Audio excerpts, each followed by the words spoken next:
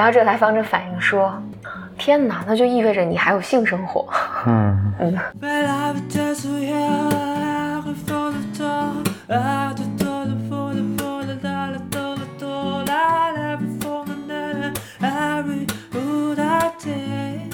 Welcome to another episode of Blow Your Mind， 两个人的公路博客。大家好，我是峰哥和峰，我是简丽丽。我们今天开始讲这本书第29章，暴露治疗师的私人生活要谨慎。此话怎讲呢？何峰也没话说，就会说此话怎讲呢？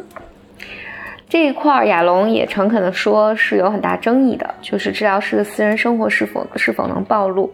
亚龙很坦诚地讲说，如果打分的话，亚龙自己肯定是个分数比较高的人。是什么打分？就是暴露的程度比较高。对对对，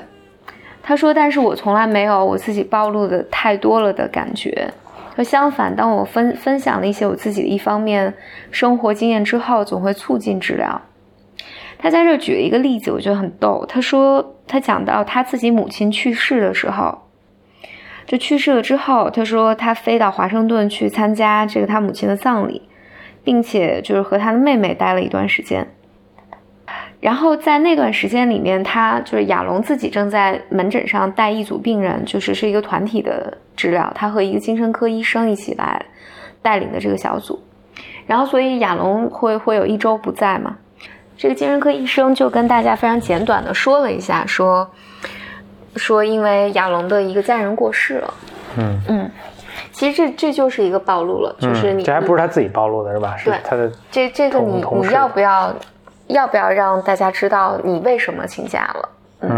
当然我觉得动力学里面有一个很大的争论，就是 argument， 他就会说你不应该剥夺这是一个特别珍贵的机会，你不应该剥夺这个人们想象的空间。就如果你可以设想这个情景，就是亚龙这周没来，只是告诉大家说亚龙今天有事儿没来，那于是呢就会激活小组不同人的反应。比如说有的人就会说，我就知道他是个不负责的人，他可能因为生活中一些小事就抛弃了我。或者有人就会说，我觉得他一定是有更重要的事情要做，我没有那么重要，等等等等，就会激起很多来访者对于这件事情的幻想，而这些幻想是和亚龙没关系的，是和病人本身是有关系的。其实很多动力学的取向的咨询师倾向于不告诉来访者到底在发生什么，然后这样能够帮助来访者在他们的情绪里面去讨论跟来访者有关的东西，那是另外一个 argument。但对于亚龙来讲，他认为这么做，就是他说他回来看了一下那周的录像，这是一个研究和教学需要的一个小组。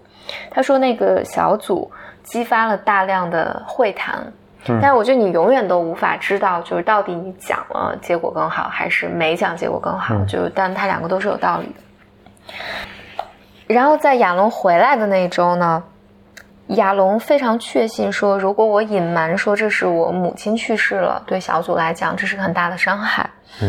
所以亚龙呢就决定完全坦诚，并且回答小组的所有问题。他说以这个方式来做，他想对小组有一个展示，就是在这个小组里面我们是什么都是可以讨论的，我们不会回避任何一个重要的问题。所以亚龙说他在这个小组里面就坦诚了回应了大家，有人想问他说这个死亡的细节、葬礼的细节啊等等等等，亚龙都非常坦诚的回应了，包括他讲到他自己和他妈妈之间的关系是有困难的等等等等。他认为多年之后，他也仍然认为这一个坦诚对于整个小组的进程有非常大的帮助。这让我想到就是我不是今年在上一个课嘛，在美国上一个课，中间有一次我觉得大家就讨论到这个议题，但讨论到因为咨询师很多是女性，就讨论到这个问题，就是如果我怀孕了，我要不要告诉我的来访者？因为我如果不告诉他的话，但迟早会知道，迟早他会知道。但你要不要告诉他这件事情？然后当然就在我们那个讨论上，并没有个明确的答案，就大家只能说，那大家可能分享一下自己的经验，就是你知道分享了，你跟来访者讲可能会带来什么，不讲可能会带来什么，然后你怎么去处理它，但它没有一个标准答案说我就应该讲或者不讲。但很有趣，但我不记得是不是在一个，我不知道在博尔曼上面有没有讲过这个，但很有趣的是，当时有一个老师讲到说，他当时就选择没有跟他来访者讲，但是他肚子一天天大起来了。突然有一天，有一个来访者看到他肚子，说：“你是怀孕了吗？”然后这个咨询师就说：“是的。”然后这个来访者反应说：“天哪，那就意味着你还有性生活。”就也可能是人工受精的。就很逗，然后但你会看到每个来访者对这个的材料的反应是不一样的，有的是需要被带进来工作的，有的是不需要的。我记得多年前我们有谈到一个案例里面，这个咨询师就是怀孕了，然后准备去生孩子，然后他的来访者就处在了一个特别高的焦虑里面，认为这个即将出生的婴儿就会对他是个巨大的威胁，是一个很大的竞争。所以你看到每个人对这个的反应是不一样的，是可以去讨论的。然后亚龙在这儿其实举了一个类似的例子，就是他有一个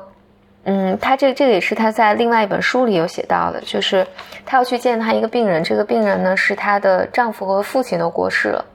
但他要见他这个小杰之前，他接到一个电话说他的妹夫过世了，就是咨询师的妹夫过世了。于是呢，亚龙没有取消这个咨询，还见了他，并且在咨询中告诉了他说，我其实刚刚经历这么一件事情。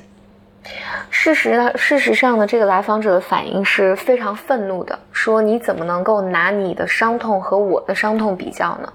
我当时就是可以上班的，既然我能你就能，你怎么能拿这个来跟我比较呢？在亚龙看来，这个事件对治疗非常有用，因为这个材料呢，使得这个来访者能够表达他对他悲痛感的那个愤怒，这个使得就推动了他们两个之间治疗的一个进展。所以亚龙在这儿，我觉得他还是一个非常激进的一个状态。他就说，如果病人想知道我有没有结婚，有没有孩子，是否喜欢某部电影，有没有读过哪本书，或者你觉得我们俩谈话会不会太无聊啊，或者太痛苦啊，等等等等，亚龙都会真诚的回应。这个也是我觉得现在我觉得互联网在面对的一个问题，就是在现在整这个时代，就咨询师面对的一个问题，就是也经常被讨论。因为如果你看传统的精神分析或者动力学流派的话，他们都会告诉咨询师说，你不要上网，你不要用社交软件，不要让你的来访者看到你的任何信息，然后不要让来访者知道你有没有嫁人，然后你有没有养猫，有没有养狗，你有没有养什么东西，这些都会打破。那来访者以为你是人工智能。就是你最好让来访者进来的时候对你是充满了幻想，这个幻想是都能够用来讨论。因为我如果把你幻想成我妈，然后有一天发现你不是我妈，我们就能讨论这个失望感。但是我如果进来的时候就知道，你结婚了，有个5岁的孩子，那我对你的那个幻想就没有那么大了。但是我觉得在现在互联网的这个时代里面，没有人能隐藏自己嘛，没有一个治疗师能隐藏自己，那你就是能从这个各种社交信息上能够看到咨询师很多信息，所以大家就会讨论这个究竟对咨询会带来什么样的影响。我觉得这个是心理咨询在发展的这个过程里面可能不得不去面对和讨论的问题。我们有个理想化的状态，然后可能有个现实感。那亚龙刚好他的意见是所有的东西都可以带回到咨询中来做治疗材料来被讨论，但他在这儿呢也强调说，在这儿绝不是要让咨询师就直接就是你提什么问题我马上就回应你，而不再做这个探索了。他说的是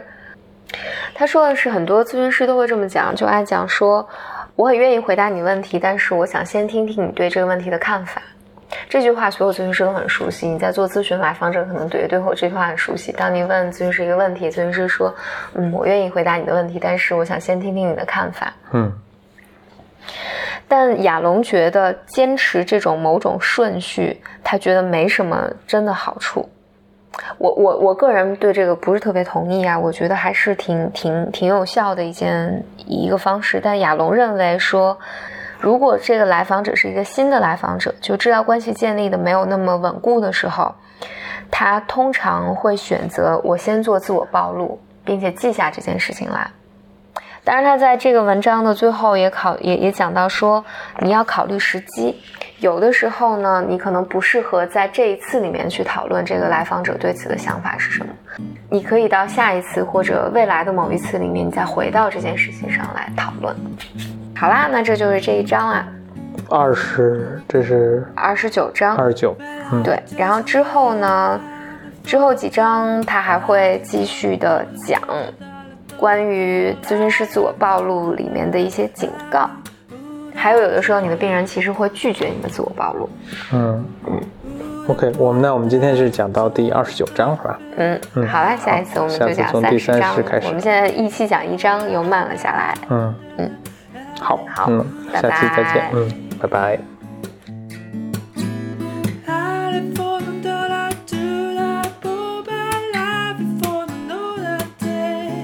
I